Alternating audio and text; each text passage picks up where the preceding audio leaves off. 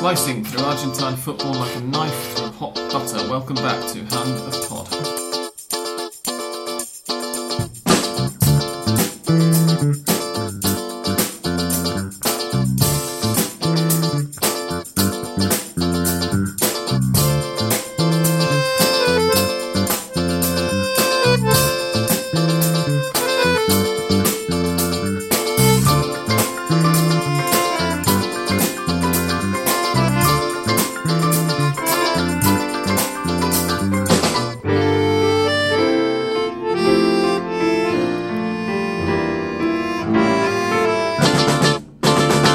Ladies and gentlemen, to episode 173 of this very old podcast. When I say it like that, I've now got more Hand of Pod episodes recorded than I have unread emails in my inbox, which is surely some kind of historic moment.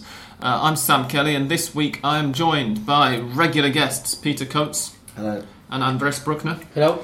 And by a very special guest, and new, by the way, for 2015, regular member of the Hand of Pod email chain at least, and hopefully more frequent visitor as a result, Jonathan Gilbert. John, welcome back.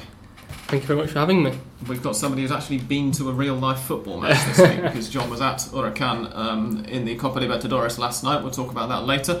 Before we get going, we have to remind you, as ever, that our alcohol is being provided for us by the fine folk at the Argentina Independent, which is a wonderful source of English-language news from Argentina and across Latin America. You can read them free of charge at argentinaindependent.com. Thank you very much to our sponsors. Cheers.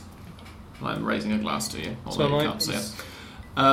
Let's get on then, first of all, with the regular, or what's going to become regular, very rapid rundown of the 15 Primera matches that have happened since we last recorded in this ridiculous new league. Atletico de Rafaela lost 4-1 at home to Banfield on Friday evening. That was the only match on Friday because the AFA are idiots. And then on Saturday, Huracan beat Arsenal 1-0 behind closed doors. Apparently. I didn't realise that when I was watching it, but there we go. Estudiantes beat Godoy Cruz 2-1 in La Plata. Rosario Central beat Tigre 2-1. Olimpo de Bahía Blanca drew 0-0 with the champions Racing Club. Vélez Sarsfield beat Cruzeiro del Norte 2-1. Lots of 2-1 home wins. I didn't realise this when it was happening. San Martín de San Juan and Gimnasia La Plata drew 1-1. Independiente and Sarmiento drew 1-1 in Avellaneda. That one was funny. Aldosivi lost 1-0 at home to Newell's Old Boys. Nueva Chicago and Unión, two of the newly promoted sides, drew 2-2 in a very entertaining match. River Plate and Quilmes drew 2-2 in a very entertaining match. Colón and Argentinos Juniors drew 1-1 in a surprisingly not all that bad match. Temperley lost 2-0 to Boca Juniors. Lanús drew 0-0 with Belgrano de Córdoba, and Defensa y Justicia lost 2-1 at home to San Lorenzo. Those are all of the matches. Major talking points, gents. Can anybody remember any? It's hard to remember anything because one of the worst things that this monster of 30 teams has is you don't get to watch every game, mainly because they are, in some cases, 3 at the same time, which This happened on Sunday. Yes. Independiente versus Sarmiento, Aldosivi versus Newell's, and Nueva Chicago versus Unión all kicked off at 5 p.m. That'll become a bit less of a problem when we get out in the summer months and the Players' Union allow the matches to kick off earlier, and we got the 2 o'clock kick-offs back, but it's bloody confusing. I was able to watch pieces of each match, so I think I finally ended watching 90 minutes of football after all. Taking into account all matches. So, but yeah, I know roughly. I managed around 180 because I managed to watch 2 of them on the television, side by side.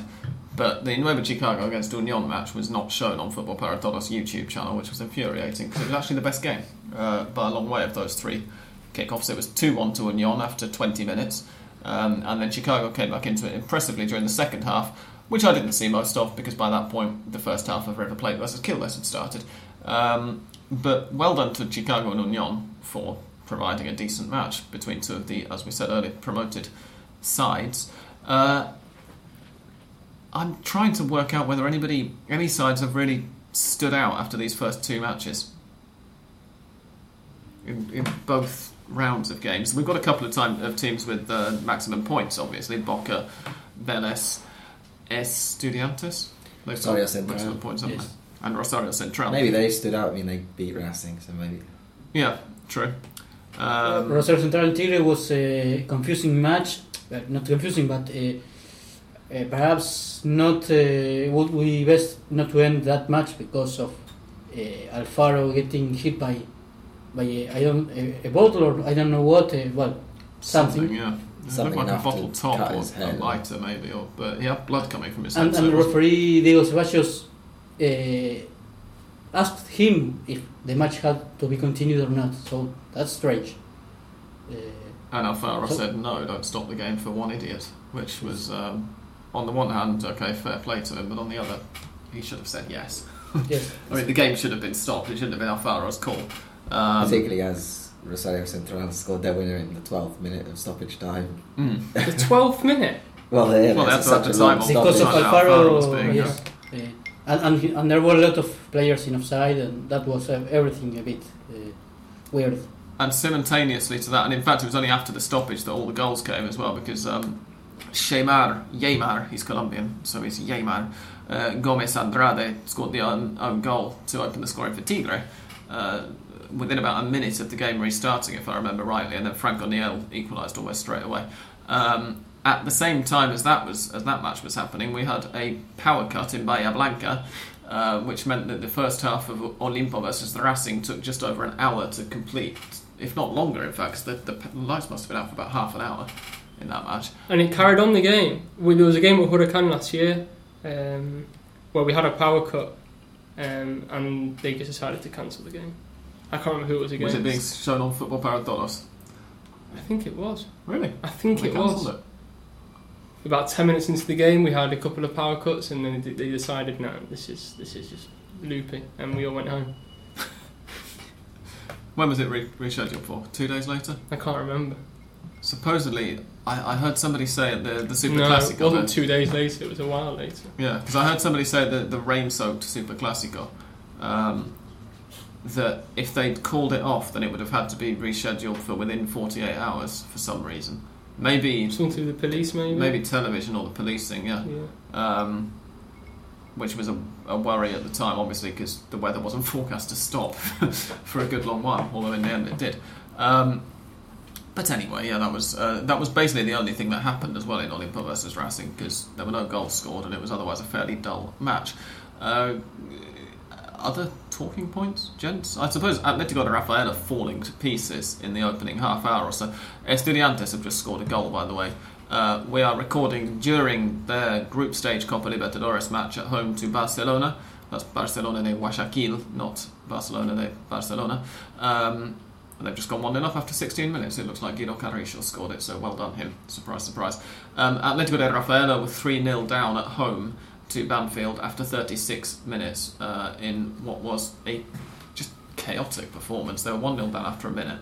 But they were a disaster, a complete disaster, but Banfield scored altogether the goals that last tournament we talked about their good intention of play, but yes, poor finishing, yeah. And in this case they were just brilliant in all aspects. Especially Bertolo, who was looked by River and among other teams, and yes, was just the first minute of play. I think Bertolo did a very good play, and Nair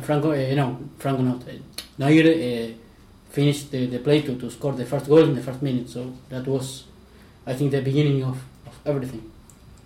And talking about Atletico falling apart early on, we also have to mention Arsenal. When you talk about defensive lapses, Huracan benefited from one, didn't they, on Saturday?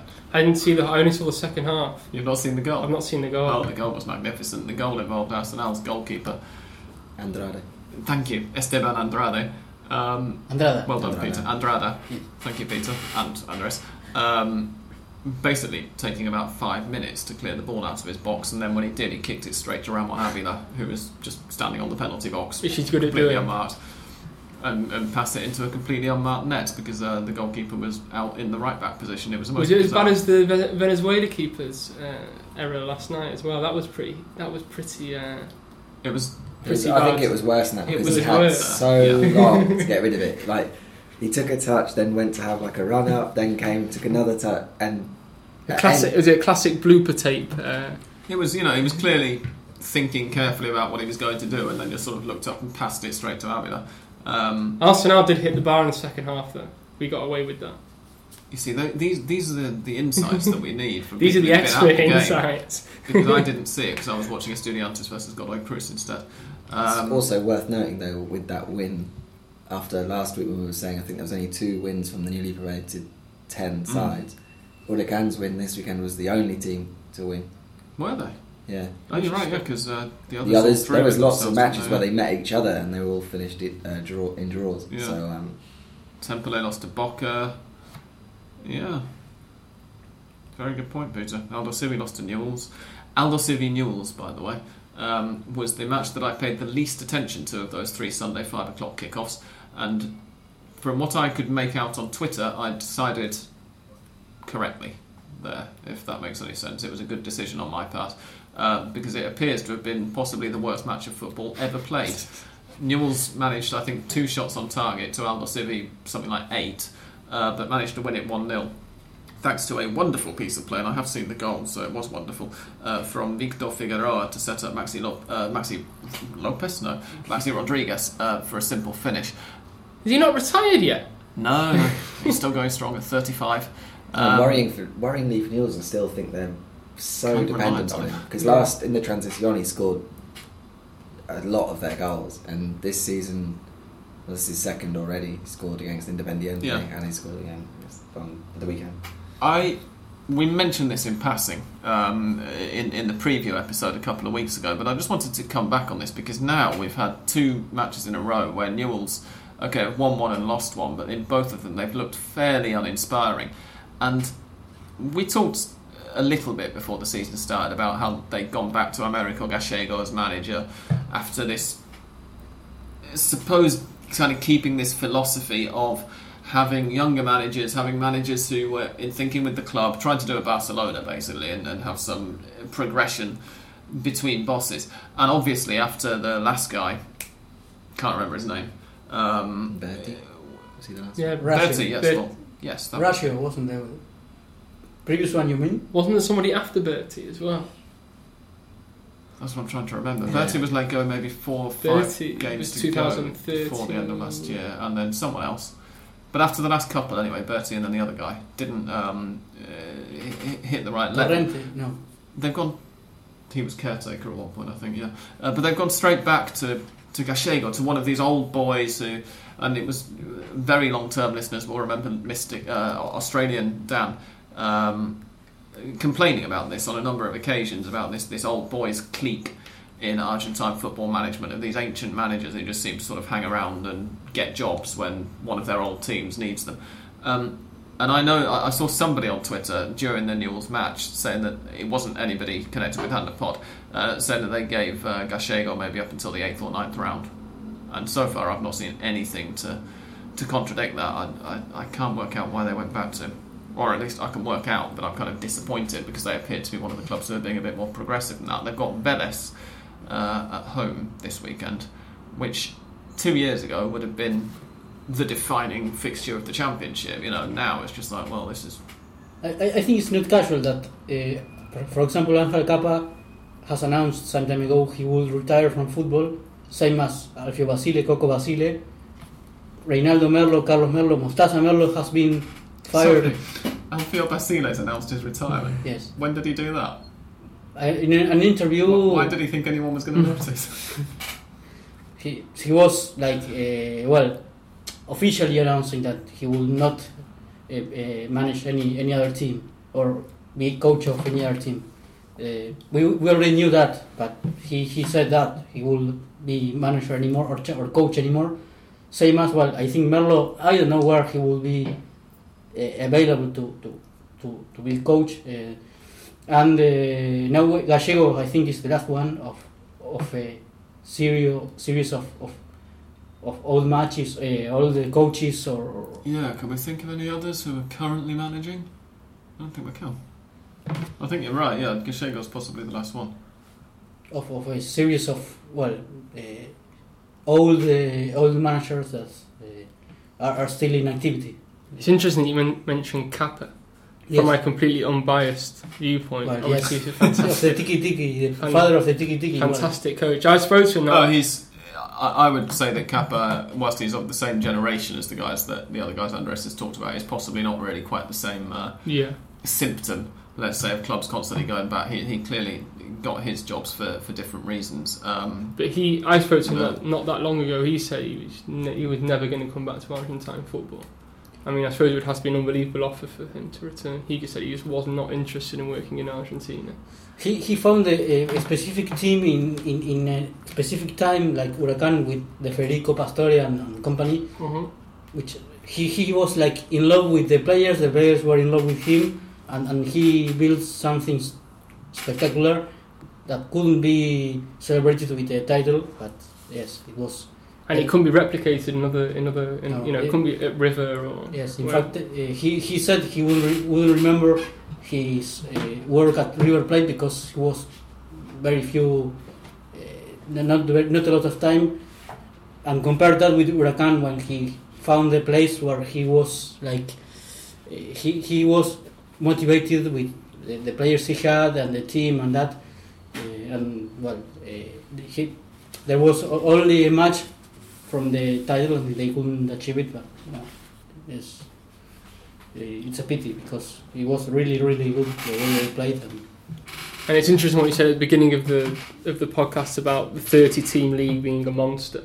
That's just one of the examples of why Kappa said he would never come back to Argentina. He's just fed up of all the nonsense that surrounds the domestic game. Yeah, he's an old man now. He doesn't need. But if you ask him, he will say the same, or will think the same way Martino does. That he said a lot of times. Now he's the coach of national team. Martino. That Argentine football sucks, and in terms of organization, and Kappa, I think he thinks the same way. But then if the national team post opened up, he would probably accept it. Not that it would for Kappa. No, that would be an interesting appointment. I think it's fair to say Angel Kappa being made Argentina manager. Could be fun to watch, but not convinced it would necessarily help them out very much, with all of the respect in the world for him. Whilst we're talking about managers, and perhaps managers who aren't quite in the right job at the right time, Peter, Independiente.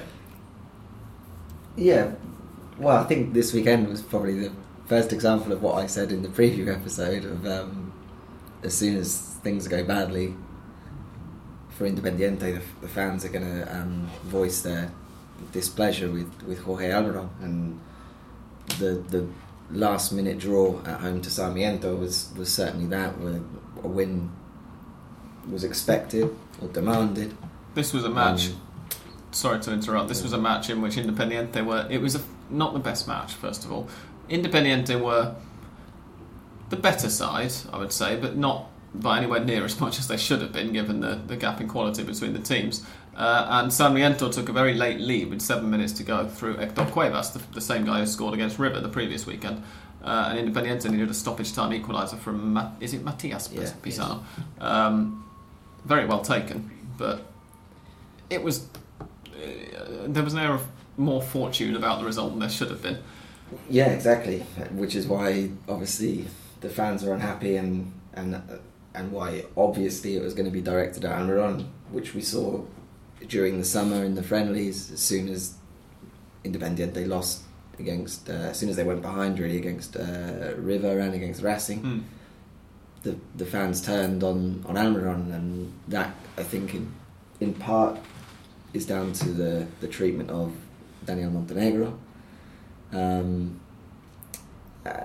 And to some extent maybe just on a personal level, not really liking Almiron, but certainly the result is not good enough, and it wasn't a good performance. Why don't Independiente fans like Almiron? Because he brought you up last year, and then during the Transición you had a decent campaign, 4th place. Yeah, I'm finished not above Boca.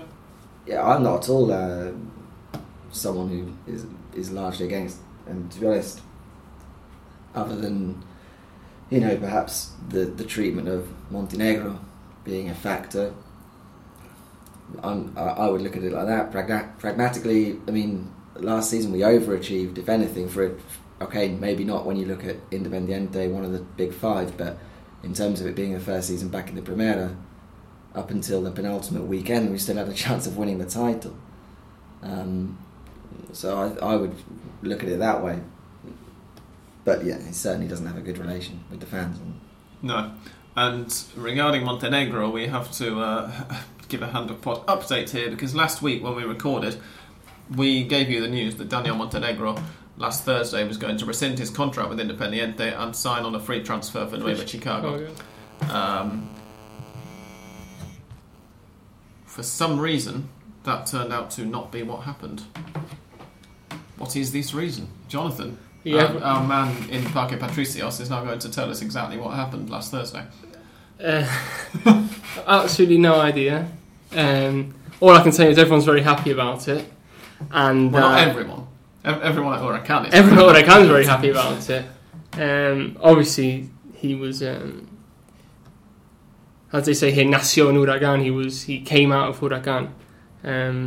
So the fans are happy about it. The big problem for Huracan now is, can he and Patricio Toranzo play together in the same team?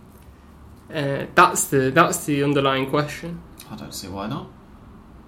You could make the argument that two talented players should be able to play together whenever, right? I mean, it's happened so many times in football history. Who could possibly imagine it? Problem is that some players, when they are old, they say that they must be down to look for the ball, because if they are strikers, perhaps the ball won't arrive to them, or they won't be in touch with the ball.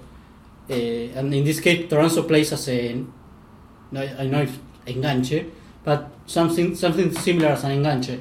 And Montenegro could play as a striker, but not at his age, I think. So that will be a problem for Apuzzo, the coach, because Montenegro went especially because he's a fan of Huracan, and he born there, and that, and apart from that he was on the point of going to Nueva Chicago, and finally he decided to go to Huracan. I don't know if he's so sure that they can play together. If Montenegro, as I think, need to go more to the midfield and not play as a striker, because he could play in both positions, but not. I don't know if at his age could be able to do it. Yesterday, I think they did play very briefly together when Montenegro came on. I don't know if Toranzo was still on the pitch or not. I have a feeling he was. Let's check that, because he made his debut last night on Tuesday evening when Huracan played their first home match in the group stage of the Libertadores against Mineros of Venezuela, as Jonathan mentioned in passing earlier, referring to the goalkeeper's cock-up. It was an entertaining game. Huracan probably should have won it, but didn't. It ended in a 2-2 draw, and there was one point just after Montenegro came on, in fact, when there was a very lively exchange of warning shots, let's call it. I think it was still 1-1 at the time, and Mineros hit the crossbar twice in the space of about 5 seconds, and then Montenegro went up the other end and hit the bar himself from just outside the box about a minute later. So a decent start for Montenegro, if nothing else. Yeah, he had his 25 minutes. I mean, we'd hope that he will be able to play more than 25 minutes in the future, but at the moment it's clear that he's not fit. He won the decisive penalty as well, didn't he? Did he win the penalty? I think he did, yeah. Let's see. It was a long way from the Popular to the other end of the pitch. It was a long way, and I need glasses, but if you say it was Montenegro, I believe you. Montenegro came on 17 minutes into the second half, and Toranzo left the pitch 34 minutes into the second half. So yeah, they had about 17 or 18 minutes on the pitch together. The fact that we've just had to go back and check that against the stats from last night suggests that we can't actually tell you, dear listeners, how well they played together. But they certainly attempted to, and they didn't lose. So I don't know. They wouldn't lose. The fans were clamouring for Montenegro. Obviously, they were excited to see him. People that I was speaking to on the terraces thought that maybe Toranzo will be ousted and that Montenegro will be his replacement, basically. short-term replacement. He's 36, but maybe that would be the way things go this season. Would it not make sense a club Huracan's I don't want to say Huracan's size, but a club massive, a club, well, precisely, because they're the sixth big club, or at least the seventh big club if you do allow Vélez to make the argument or whatever, but they're a big club. So I'm not saying Huracan's size institutionally, but a club with the recent playing level of Huracan, they've obviously only just been promoted back up to the top flight. They've not got the biggest squad. Would it not make sense maybe to use that as a chance to rotate Montenegro and Toranzo around the league and the Libertadores? They've got the Libertadores group stage, and we were saying a couple of weeks ago, I don't know whether you agree, John, that given the group that Huracan have got, they've got a decent chance of getting out of it if they can. Yeah, we should. I mean, correct a couple of the defensive errors that they made last night. I mean, we should. Obviously, Brazil is going to be difficult. I think we go there on Friday. I think it's as soon as Friday, or at least they play there on the 3rd of March, which is next Tuesday next week. So yeah, you'll be. That's why you've got the Friday game this weekend. Obviously, that's going to be difficult. Belo Horizonte, not easy. But no, then, sure. I mean, if Huracan qualify, it'll probably be in second place. But then Sucre and well, they're not called Sucre, are they? What are they actually called? Universitario and Mineros. We expect to qualify. I think the disappointment was to draw at home to Mineros. Not a great start. We expect to qualify, but the expectations are such now that the first ever Huracan game I went to was 3 years ago. 3 years ago today, basically, and we scraped to draw against Almirante Brown in the Nacional B, and to think that 3 years on we'll be playing in the top division with won the Copa Argentina and we're in the Libertadores, because a reality check's good from time to time. If only because the Copa Argentina barely existed 3 years ago, but yeah, but Avila is also the historic goal scorer of the Copa Argentina now after last season. Absolutely, yeah. And talking of historic goal scorers, Gustavo Bull has had quite a few days. We're going to move on now very slowly to Argentine clubs who've played Copa Libertadores matches since we last recorded. When last we spoke, Gustavo Bull had just scored a hat-trick for Racing away to another Venezuelan side. Táchira, thank you. Thought it was Zamora for a second. In a 5-1... 5-0. 5-0. No, they scored, didn't they? Was it 5-0? No, that was 5-0. Where are Táchira from? They can't be from Caracas. Must be from... They're from Táchira. It's another city, apparently, in Venezuela. There you go. I'm pretty sure that's true, anyway. Might have just made it up, but no one will notice. And now, he was disappointing. 2-0 to Estudiantes. Carrillo's got a second. 36 minutes gone now in La Plata. He was disappointing on Saturday evening when Racing were held 0-0 by Olimpo in that power cut affected game. I was trying to search for the word there, although Bo did only come on more or less at half time, basically for Carlos Nunez, who's the Uruguayan, isn't he? He's the striker they signed the day before their first match of the year. And he's now got another hat-trick in the Copa Libertadores, because on Tuesday night... Yes. It's Wednesday today, which means it was on Tuesday night. They beat Guarani of Paraguay 4-1 at home, and Gustavo Bull scored 3 goals. Very good goals, too. Indeed, yeah. The first one in particular was the kind, let's say, that perfectly illustrates the point that Peter made on last week's Hand of Pod, that a year ago Gustavo Bull simply would not have shot from there. Certainly not that early, and probably not from that far out. But he hit it very early after taking a long ball down, and the goalkeeper, Alfredo Aguilar, made an absolute fucking howler. Yeah. It was basically horrible. Saved it and then watched it bounce over him and over the net. I had sympathy for him because the shot came in very quickly. It's one of those where it bounced just before the keeper, but then I saw the replay and I said it was a howler. That is confidence when the exactly, striker is even good moments. Yes, even taking into account the fact that it was a goalkeeping howler, it still said a lot about how far Bull's come. And as I said, it illustrated Peter's point last week perfectly. And that hat-trick means that, of course, Gustavo Bull now has 6 goals in this year's Copa Libertadores, which means that in 2 matches he's already outscored the 2 joint top scorers of last year's Copa Libertadores, who got 5 goals apiece. So don't get too excited or anything, but the all-time highest goal scorer in a single Copa Libertadores was River Plate. Oh, bloody hell, I've forgotten his name now. I was just about to go into it. Just complete mental blank has come down. Ralph tweeted it to me last night as well. Let's see whether I can find his. Daniel Onega, of course. 9 goals in 2 matches. 9 goals in 2 and 17 in the 1966 Copa Libertadores overall. And as Ralph, who of course is Mr. Guinness in South America, the Guinness World Records Latin American editor, put it to me last night, at this rate, at Bull's current rate, he's going to break Onega's record in the group stage. And then go on from there. Alberto Spencer is going to be sweating in his boots. And if you don't know who Alberto Spencer is, then you either shouldn't be listening to this podcast or you should listen to much more of this podcast. One of the two. He's the all-time Libertadores top scorer. So not bad for Racing. River had a slightly less successful Copa Libertadores. Before you go to another subject, I think that this will decide Coca for which tournament give more importance to the other one, because they have only 1 point.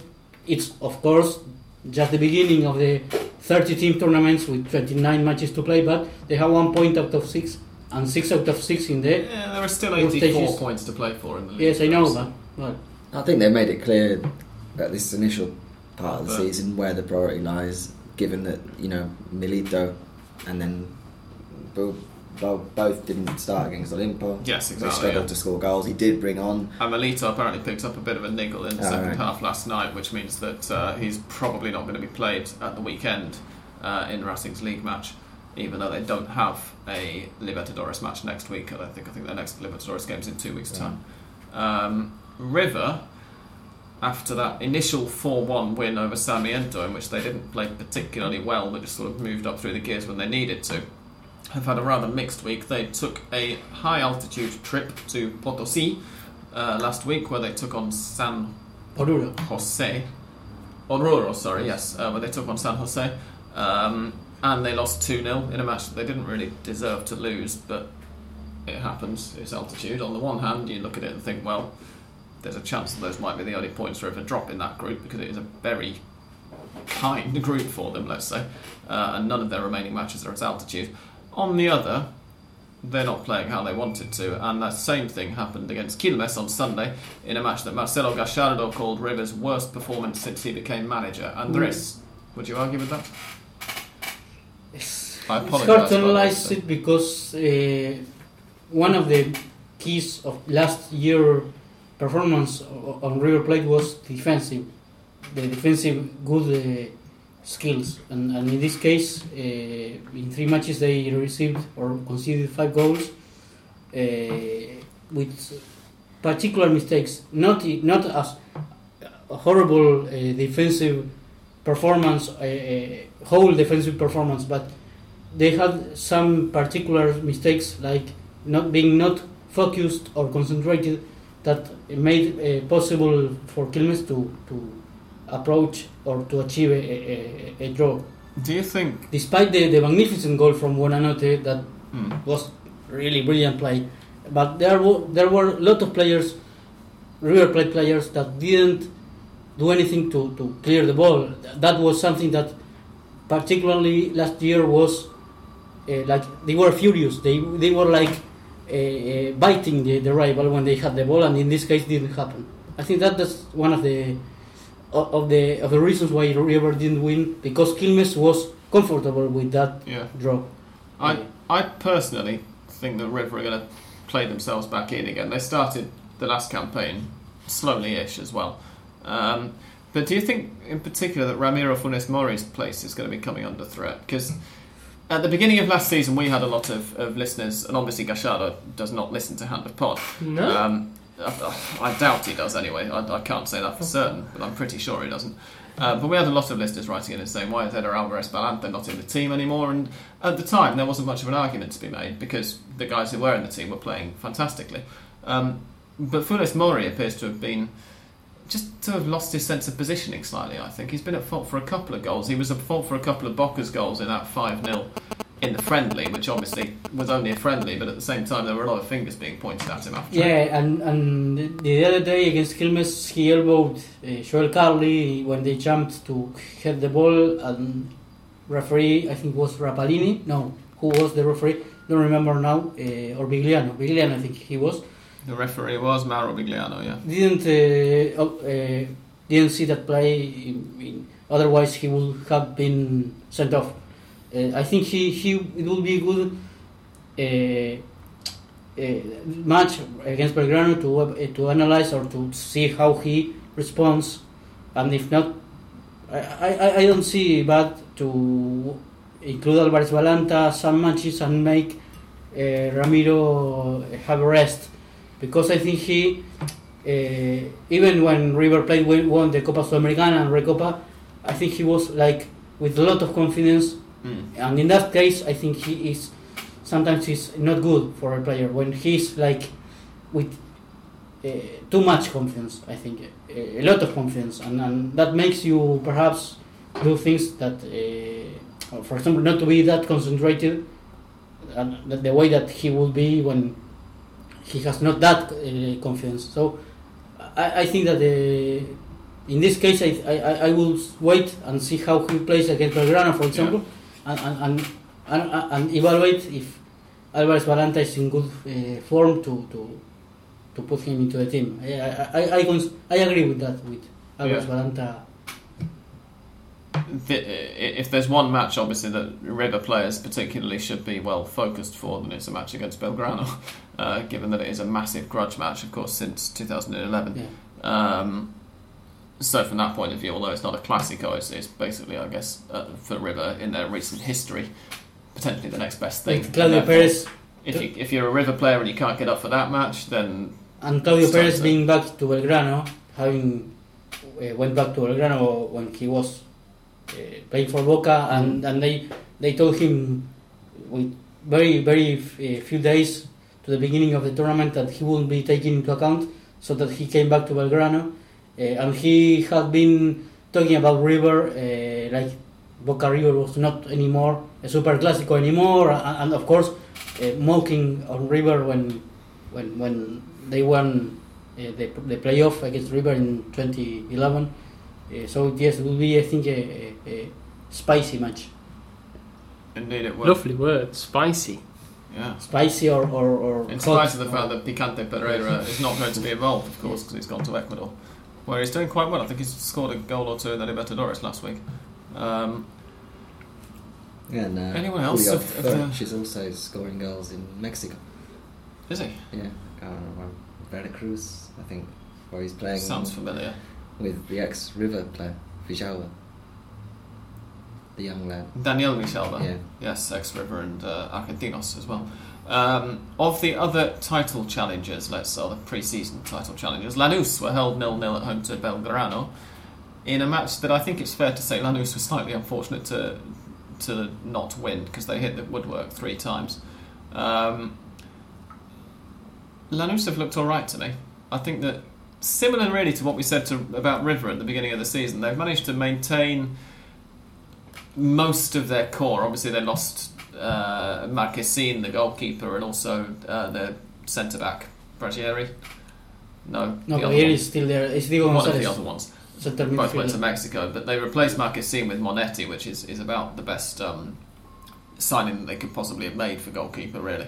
And although they drew that 1-1 0-0, they've only scored once in 2 matches. I've been quietly impressed with how they're playing. They just seem to be kind of keeping along the same lines, but obviously they need a step up really from last season, because last season, when the going got tough, Lanús got going in the bad way, not the positive way, and kind of fell out of the title race. So that's going to be interesting to watch. And apart from that, title chasers Vélez, maybe? Do we think? We were very underwhelmed by them before the season, but they've won 2 matches out of 2, and they've not looked entirely shit. Yeah, but they also had the kindest draw, 2 home games against newly promoted sides to begin the championship. Both in Liniers. I mean, if you're going to ask for any draw, that would be it. And yet, they came through. They didn't sweep them aside. So I mean, I think it's a bit early to say, Vélez are back as title contenders. And yet their president always claims that the AFA never going to do them any favours. And speaking of which, in that case, Peter, applying your logic and reversing it, Tigre have to be title contenders because they've started off with 2 away games, both a fair distance away from Buenos Aires. One of them on the very tough, if not impossible, to actually play football pitch on of Crucero del Norte. And the other, a very narrow loss, as we mentioned earlier, to Rosario Central by 2-1 when they probably didn't deserve to. So are we saying Tigre held on for the title? No, they lost both of them. Well, they drew. Well, they've got a point from 2 matches. But as I say, there are still 84 points to play for. They drew against a bus company and they've got at least one more home game than anybody else in the league now to go. Right? How can this possibly go wrong? No. No takers for that? Okay, then. Suit yourselves. I'm going to lump all my life savings on Tigre to win in 2015. I will include Rosario Central just into the candidates possible list because they have Marco Ruben back, they have Cesar Delgado back, they have Villagra back, and well, they don't have any more Paulo Ferrari anymore because he got injured by stepping into over a stone, and he was very, very severely injured. He will be 6 months out of the fields. I'm sorry, he stepped over a stone. Yes, and he's in the concentration. When they were in pre-season. Yes. No. When they were ahead of the first match of the season. Ahead of the first match. Estudiantes have won both their matches, haven't they? Yes, and have looked generally fairly solid and not spectacular. It's not liquid football, but it's not awful either. And they look similar to how they did last season, really, but better, perhaps slightly. No, I think we discussed in the preview that they had a pretty decent summer. Yeah. So they could be in there.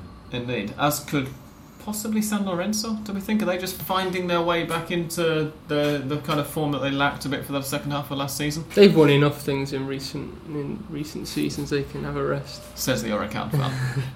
But on a more serious note, decent 2-1 win away to Defensivos DC on Monday night, and last week after we recorded on Thursday, sorry, we recorded on Wednesday, but since we last recorded, they got a 2-1 win away to Danubio, having fallen behind. I think, I might be wrong, but I think that's 3 games in a row they've gone 1-0 down and then come back to win. It is, yeah. Because Rius scored for Defensivos DC after 27 seconds on Monday evening, and Franco Musis and Martin Cauteruccio came back to win it for San Lorenzo. I don't think that they're going to successfully defend the Libertadores, but I think they're going to be there or thereabouts, at least if they can maintain more or less this level and kind of grow into the championship. But slightly ridiculously, Edgardo Bauza is actually coming in for plenty of criticism from fans at the moment for being too cautious and for sitting back too much, which, okay, if you don't enjoy the football, fine, but he's won your first ever Copa Libertadores. Does that not deserve a little bit of I saw patience? A quote from him today that said something like, along these lines, there's no beautiful football, there's only good football and bad football. So it tells you good football is in winning football and bad football is in losing football. It tells you precisely which side of the Menotti to yeah, if you still believe in that dichotomy. But yeah, he's... Or I don't know what I'm talking about. What's the guy's name? What? 1986 World Cup winning manager. I've forgotten his name. 1986? Menotismo and Biladerismo. Thank you. Why did I say Basile? Bloody hell. Anyway, on that note, we're going to refill our glasses. So I'm going to play some music. When we come back from this short musical interlude, we shall answer some Hand of Pod listeners' questions. We're whipping through this week. I don't think there's much else to talk about before getting to questions, is there? Have I forgotten anything? There's 15 matches to labour on, but... Well, indeed, yeah, but we're not going to talk about all of those. So, yes, anyway, here we go. We're going to go for some more Fernet, and when we get back, we shall answer some questions, so don't go anywhere.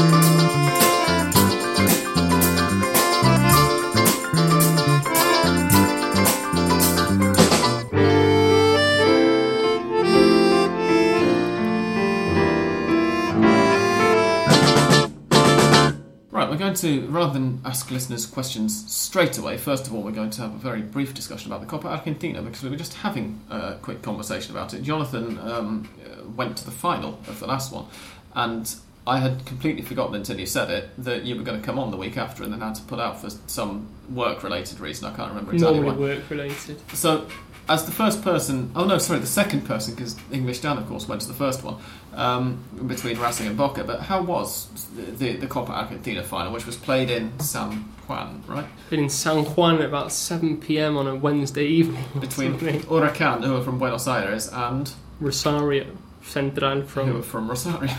Yeah. So... Central's fans had to do slightly less travel, but still had to travel about 800 kilometres. And there was a lot more of them. You know, they really took the mickey out of the Huracan fans because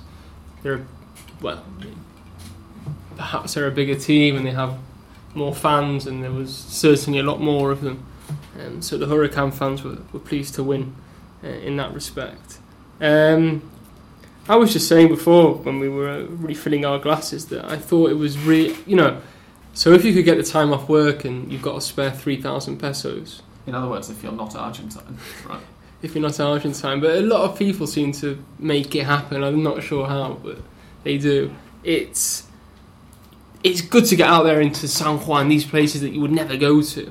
And I think there were a few San Juaninos at the game. You know, had it been Boca or River, there would have been plenty more. But I think...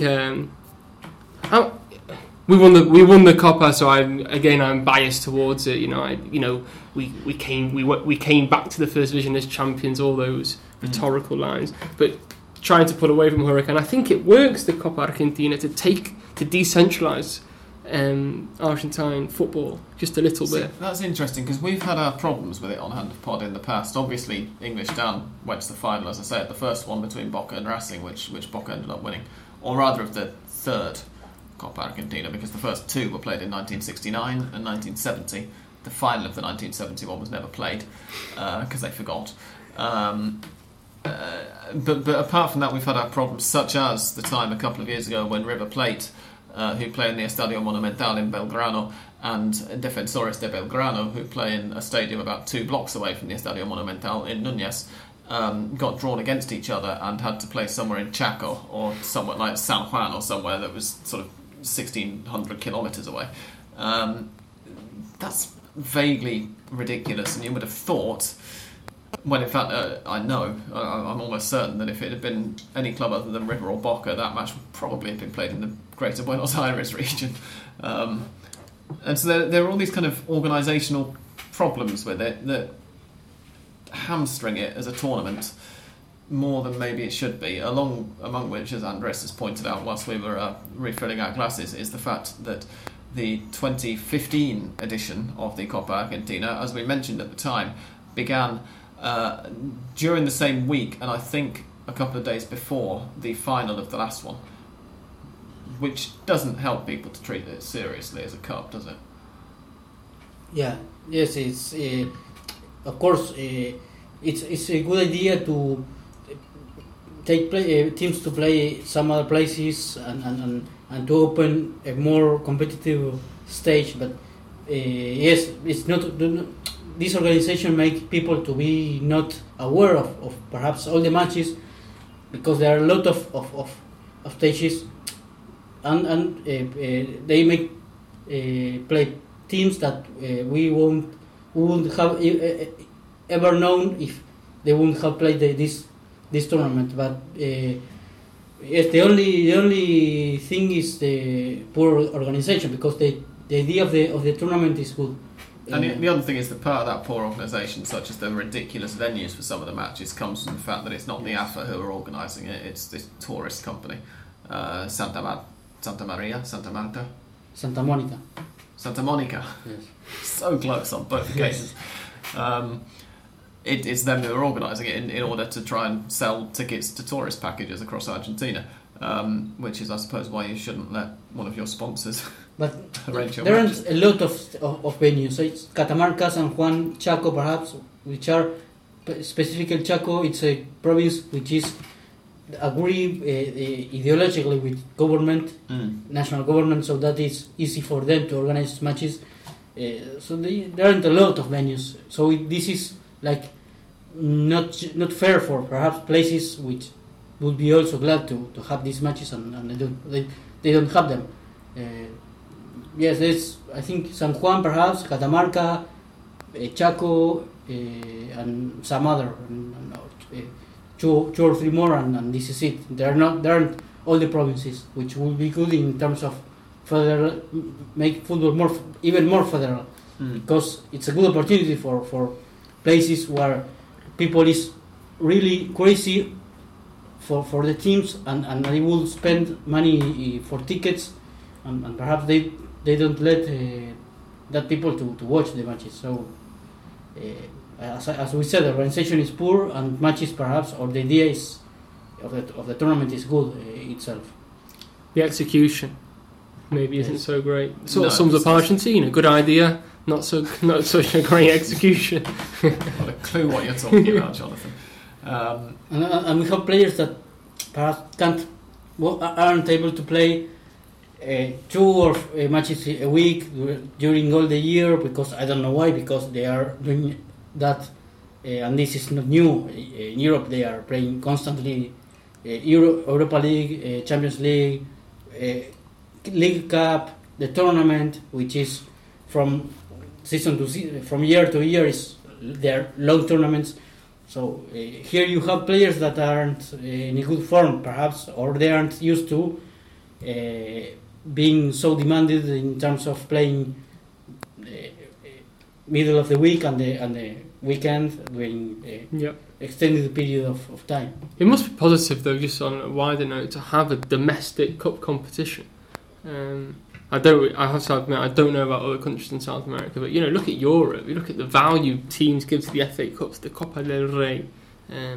Whilst there are people in England who would complain that the FA Cup has become devalued to an extent, it's still much more important than the Copa Peru, let's say, which is actually the second division. If essentially the winners of the Copa Peru get up into the first division, so if you're in the first division, you don't play a domestic cup because that's beneath you or something. I agree with John. Obviously, we're slightly biased in that we're English and we grew up with the romance of the cup, which not everybody in South America has. I'm not even sure whether the Copa Brazil is treated that seriously, but and teams in Argentina don't have the money that, for example, as you have mentioned, I think a couple of weeks ago, about the arrangement in terms of money between television and the teams in England.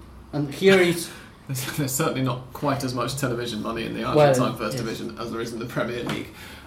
That much we can establish. But here is this new tournament like Copa Argentina brings the possibility to the teams to have more money, because if they win it, they have good prices and they don't pay the attention to it as if you are you don't have enough money. Well, if you win the Copa Argentina, you will have a bit more.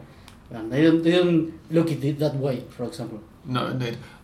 We should now get on to listeners' questions, and I won't play any music because you've heard enough of that already for the moment. The first question is from Ian Matheson, who, first of all, he's got a couple, asks, why is Gonzalo Martinez, River Plate's new signing, nicknamed Piti? Does it mean something else in Spanish? The answer to the second bit, of course, is yes, of course it does. But whilst it's easy to scoff, I don't know what it does mean in Spanish. We do have one native Interesting Pity with a Y as well. I thought it was Pity with an I. No, it's P-I-T-Y. Okay. Andres, what does it mean? It doesn't mean anything. Okay. It has the same nickname as a singer of a rock band, former rock band, which had problems with drugs, but no, it doesn't mean anything. Does he look anything like this singer? No, or in fact, does he not look anything does like he have drugs, as we were mentioning last week? That apparently isn't a problem with No, he's no relative and he has no problems with drugs, but that the singer he does. But that's the only thing I can say about the nickname because. So in short, Gonzalo Martinez is probably nicknamed Pity because he looks nothing like a singer. On drugs. Pity. I would love to think that's how Huracan having this big in joke of calling people this. You don't look anything like this guy. I don't know whether you were here or listened to last week's episode, John, but we were discussing the fact that Juanchope Albinar is called Juanchope because he supposedly looks like Paulo Juanchop. And is that the reason? Because I've never known why everyone calls him Juanchope. It's because he bears a striking physical resemblance to Paulo Juanchop, and here is a picture of Ramon Avila. Who, as Darren Spherical, who tweeted us during the middle of the week, or rather at the weekend, points out, he actually looks much more like Adam Sandler than Paulo. Yeah. Ian's second question was Paulo Dybala is getting a lot of attention in Europe. Is there any talk of him being called up for the national team? Up to this moment, there aren't. Only thing I can say is that he has been mentioned to eventually replace Mauro Icardi if he leaves Inter in June. But, well, that's the only thing. No, not about national team. I think I did see Martino just kind of in passing say that he's having a very good tournament. And the fact that I think Italy are keen on trying to nick him, as he hasn't represented Argentina yet. Argentina have announced a pre-Copa America friendly against Bolivia. So we might see Dybala possibly called up for that, just to tie him to the shirt. I wouldn't be that surprised to see him called up pretty soon for that reason, and then maybe fall back out of the squad depending on how things progress. Similar to what happened with Icardi, exactly. Funnily enough. So the answer is no, not really, but keep an eye out all the same. Tortius Troll asks, are Racing going to score any league goals, or are they just using them all in the Libertadores? Who knows? As we say, Diego Milito was rested at the weekend, and he's going to be rested again this weekend due to this injury that he picked up on Tuesday night. But it's a bit weird so far, the complete dichotomy. I mean, the fact that they're concentrating on the Libertadores is one thing, but they've scored 9 goals in 2 games in the Libertadores and none in 2 games in the league, which is a bit weird, particularly given one of those 2 was at home. Perhaps they are reaching what is sometimes called, I think as a mistake, a cup-made team. A team made cup for cups. Yeah. And they are building this like mystic, which means that they are good on cup matches and they put all the effort there. And I think the problem with that logic is that they just won the league like 3 months ago. No, I think it's perfectly obvious so far what's happening is that the league started exactly the same time as the Libertadores. Yeah. They've had a priority to, rightly so probably, especially now with the long season, they have more time to pick up any points they drop. And I think Racing are not the least well equipped, but less equipped than, say, River to play 2 matches a week. Sure. I think River can quite easily... Racing are maybe at the stage that River were at 6 months ago, when they just won the league, but they didn't have the biggest squad to rotate. And I think the thing with River's squad is even some of the squad players have actually got quite a lot of experience now playing first team football for River from the last 6 months. And if River were going to play Olimpo in the league or Sarmiento, and they started up front with one of Druisi or...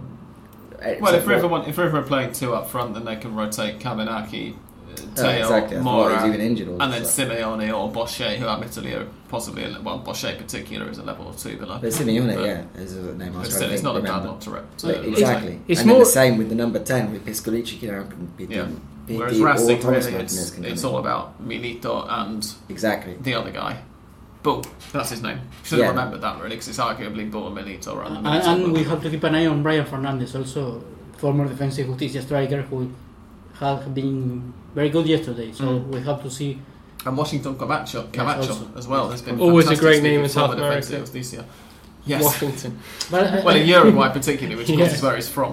But I think Racing has slight advantage talking about the playing Copa Libertadores just after becoming champions, because we have to say that River Plate had won the previous tournament, which gave him right to play this Copa Libertadores, but had 6 months in which, well, of course, they won the Copa Sudamericana, but they are with all the how to say their self-esteem very high, because I think there's, to an extent, I wonder whether some of that difference is also because teams who win the league in the middle of the year then tend to struggle to hang on to players for the rest of the year, and so they're starting the Libertadores with a very different team, which obviously in River's case now isn't the case, but often in the past it has been the case. So I think there's something to be said for that.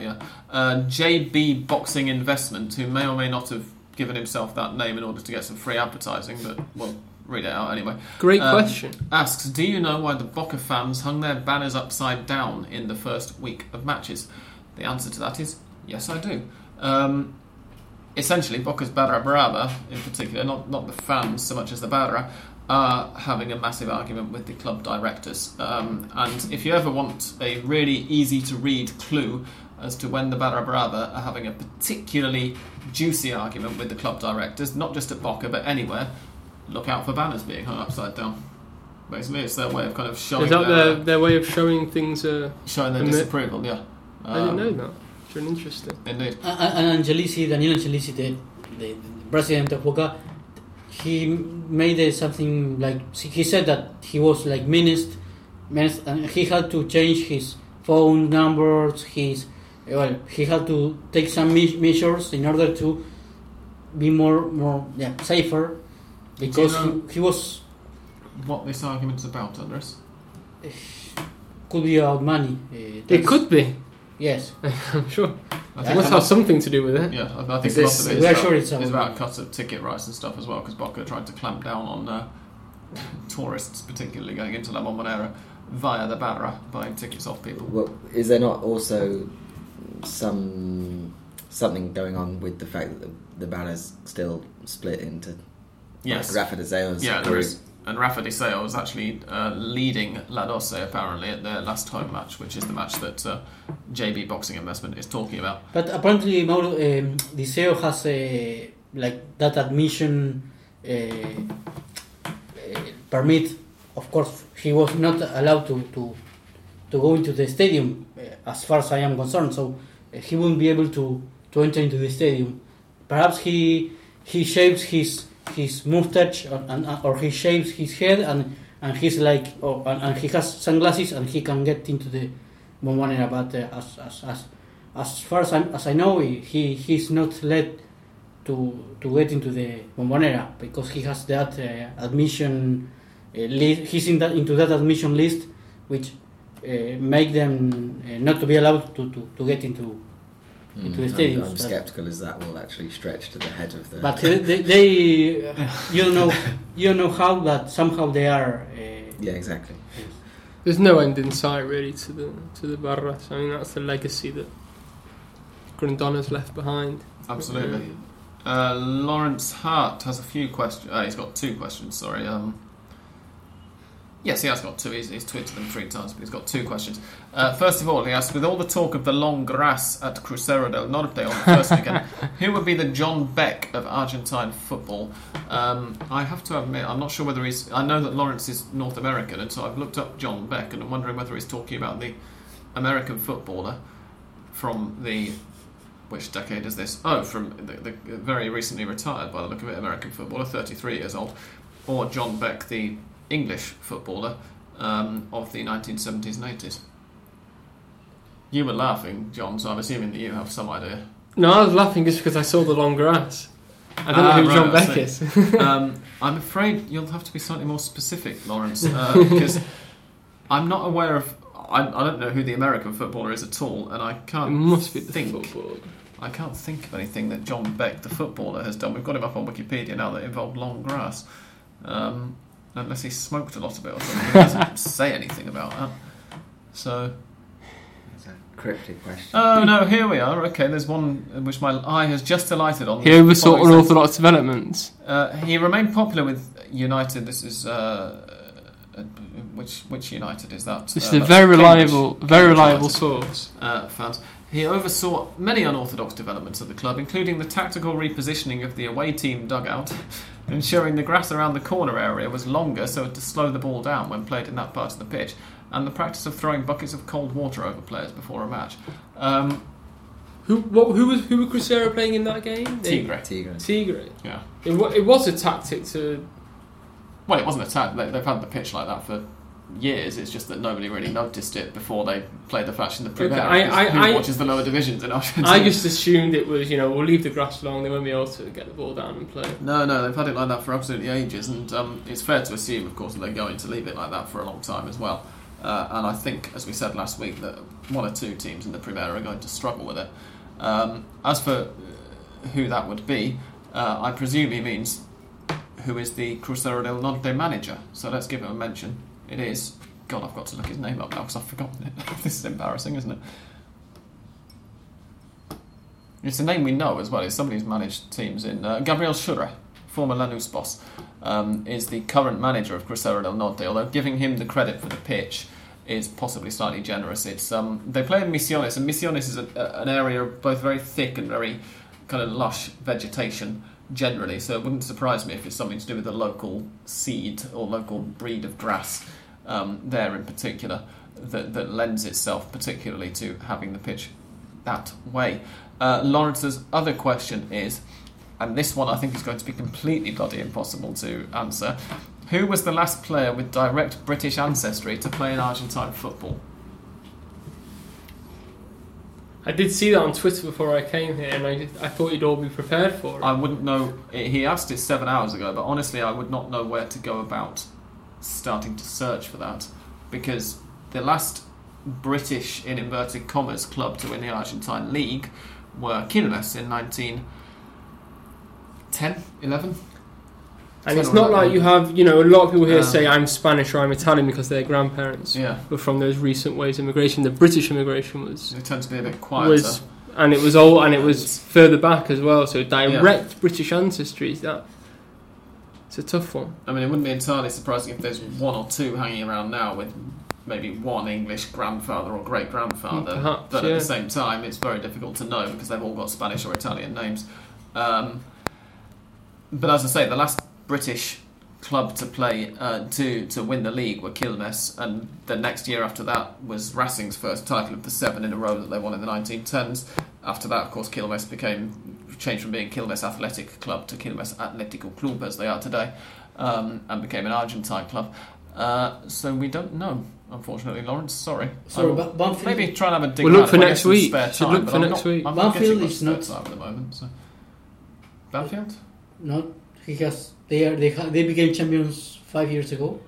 No, but they weren't a British club by that point. When you say British club, what do you actually mean? I say British, it's a good question. When I say British club, what I mean is that the early champions of the Argentine League were basically the Argentine League was set up by Englishmen. It was the Argentine Association Football League, and the early champions from 1892, I think the first championship was, until 1910 or 11, which whenever it was that Quilmes won theirs, were all English clubs. So they were all clubs in Argentina playing in the Argentine League, but they were alumni English high school. Yeah, like Newell's and Rosario, I think both were.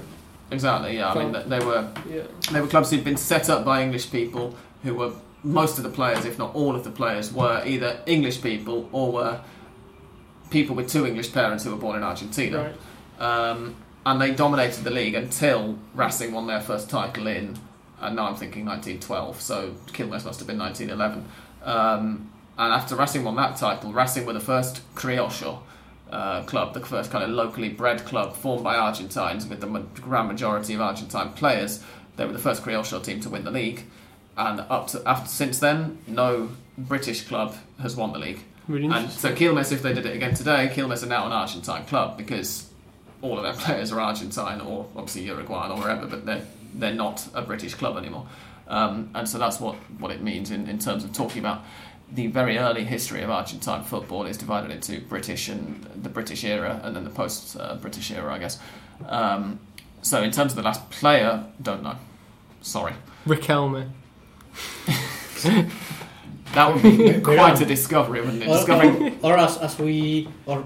Supporters, obviously, Ironic said is Verón. Yeah, okay, yeah, because of 2002. And Gringo Heinze.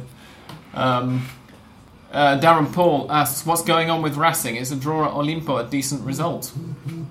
A draw at Olimpo is not a bad result, but it's not a particularly good one either. I mean, generally for teams, Bahia Blanca's not the easiest place to visit, but nor is it the most difficult. I would say, basically, before the Transición, it lost its kind of reputation of being they were poorer at home than that difficult. The season before, certainly, but I think most of that question we've already answered. Racing are really at the moment focusing on getting through the Libertadores group as quickly as they can. Mm-hmm. So far, doing a pretty good job of it, and one suspects that they'll step it up slightly when that's finished. Liam Kelly asks, how will news of the 2022 World Cup happening in November-December affect football in Argentina and South America in general? The first thing is, it's not really news yet because all they've done is confirm that it's a possibility. They've not confirmed that it's going to happen. I was about to say that's big news because he must be breaking it on Twitter, Liam Kelly, because I've not. No, they were talking about it yesterday, John. Yeah. No, but confirmed. Not confirmed. No, precisely. It's nowhere near confirmed. That's what I'm talking about. It's FIFA have announced that they will look into the possibility, and everybody's jumped on this as saying it's definitely going to happen. If it happened, the Argentine League under its current structure at least, which of course is not going to happen beyond this year, wouldn't be affected at all because it will finish in early November. And then you've got the playoffs afterwards, but they'll probably continue because none of the players are going to be called up. I would suspect that if it did happen that way, Argentine football would just carry on because, as I say, very few of the players are going to be called up for the World Cup. If it was this year, then teams who would lose players to the World Cup, River would have lost Teo and Balanta. Let's take last year's World Cup squads and pretend that it was happening in November, December, just gone. Yeah, so Teo and Balanta would have gone from River. There was like 4 locally based players, I think. Exactly, yeah. I mean, I'm struggling to... Orion would have been the third goalkeeper for Argentina. Gago as well. And beyond that, maybe if a couple of Uruguayan strikers got injured, Santiago Silva might have been called up. So I don't think the Argentine League would stop. I do think the Copa Sudamericana, they probably have delayed the final for that until, God knows when, mid-January. Would have been interesting. But... beyond that, I think South American football would have adapted because they're not too bothered about the calendar here. They regularly delay the Copa Libertadores until after the World Cup or after the Copa America in years that it clashes with that. They'll delay the semi-finals. So they're far more flexible than European football. Exactly, they're not as fussy as Europe. I mean, this doesn't mean to say that I think at all that the World Cup should be happening in Qatar or in November, December, but it wouldn't affect South American football anywhere near as much as it is going to or would do European football. And those are all the questions, which means that the next piece of music you hear is Mystic Sam's theme music, and the next voice that you hear, ladies and gents, is going to be the voice of Mystic Sam coming to you from the ether and telling you what to place all of your bets on this coming weekend in the bumper Frankenstein's Monster tournament, so don't go anywhere.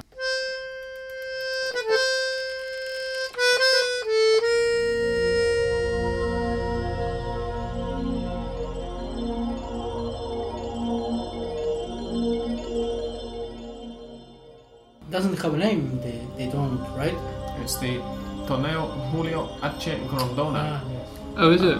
It is.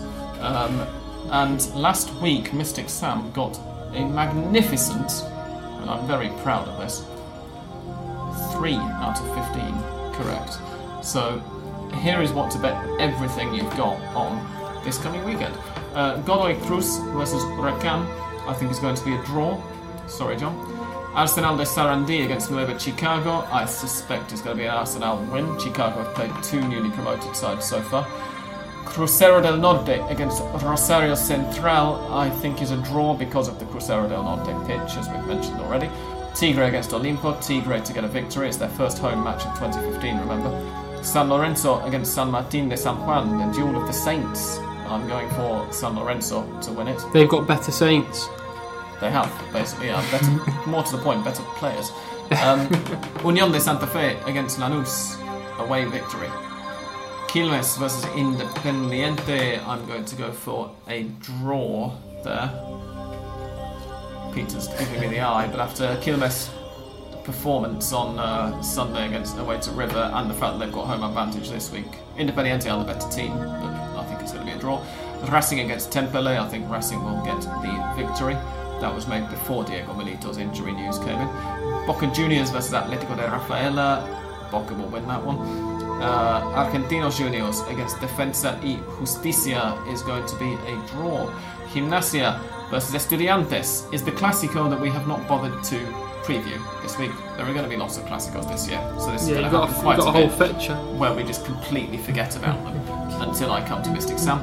I think Estudiantes are going to win that one. They've dominated. Third round is Clásicos wins. Well, we have one in the first round, remember, Godoy Cruz against San Martín. Yes. Belgrano versus River Plate, I think it's going to be a River Plate victory. Banfield versus Colón. Banfield win for that one. Sarmiento versus Aldo Civi. Sarmiento to win that one between two of the promoted teams. Newell's Old Boys against Vélez Sarsfield. As I said a couple of years ago, this would have been the standout fixture of the round. I'm going for Vélez to win though, and I don't think it's going to be that good a match. And that's all of them. Does anybody have any particularly strong disagreements with anything I've just said? I just don't remember all the matches. So that's the problem now with 15. By the time you've gone through them, the only one I remember is the last one. I remember the first one. I think we might struggle in Mendoza.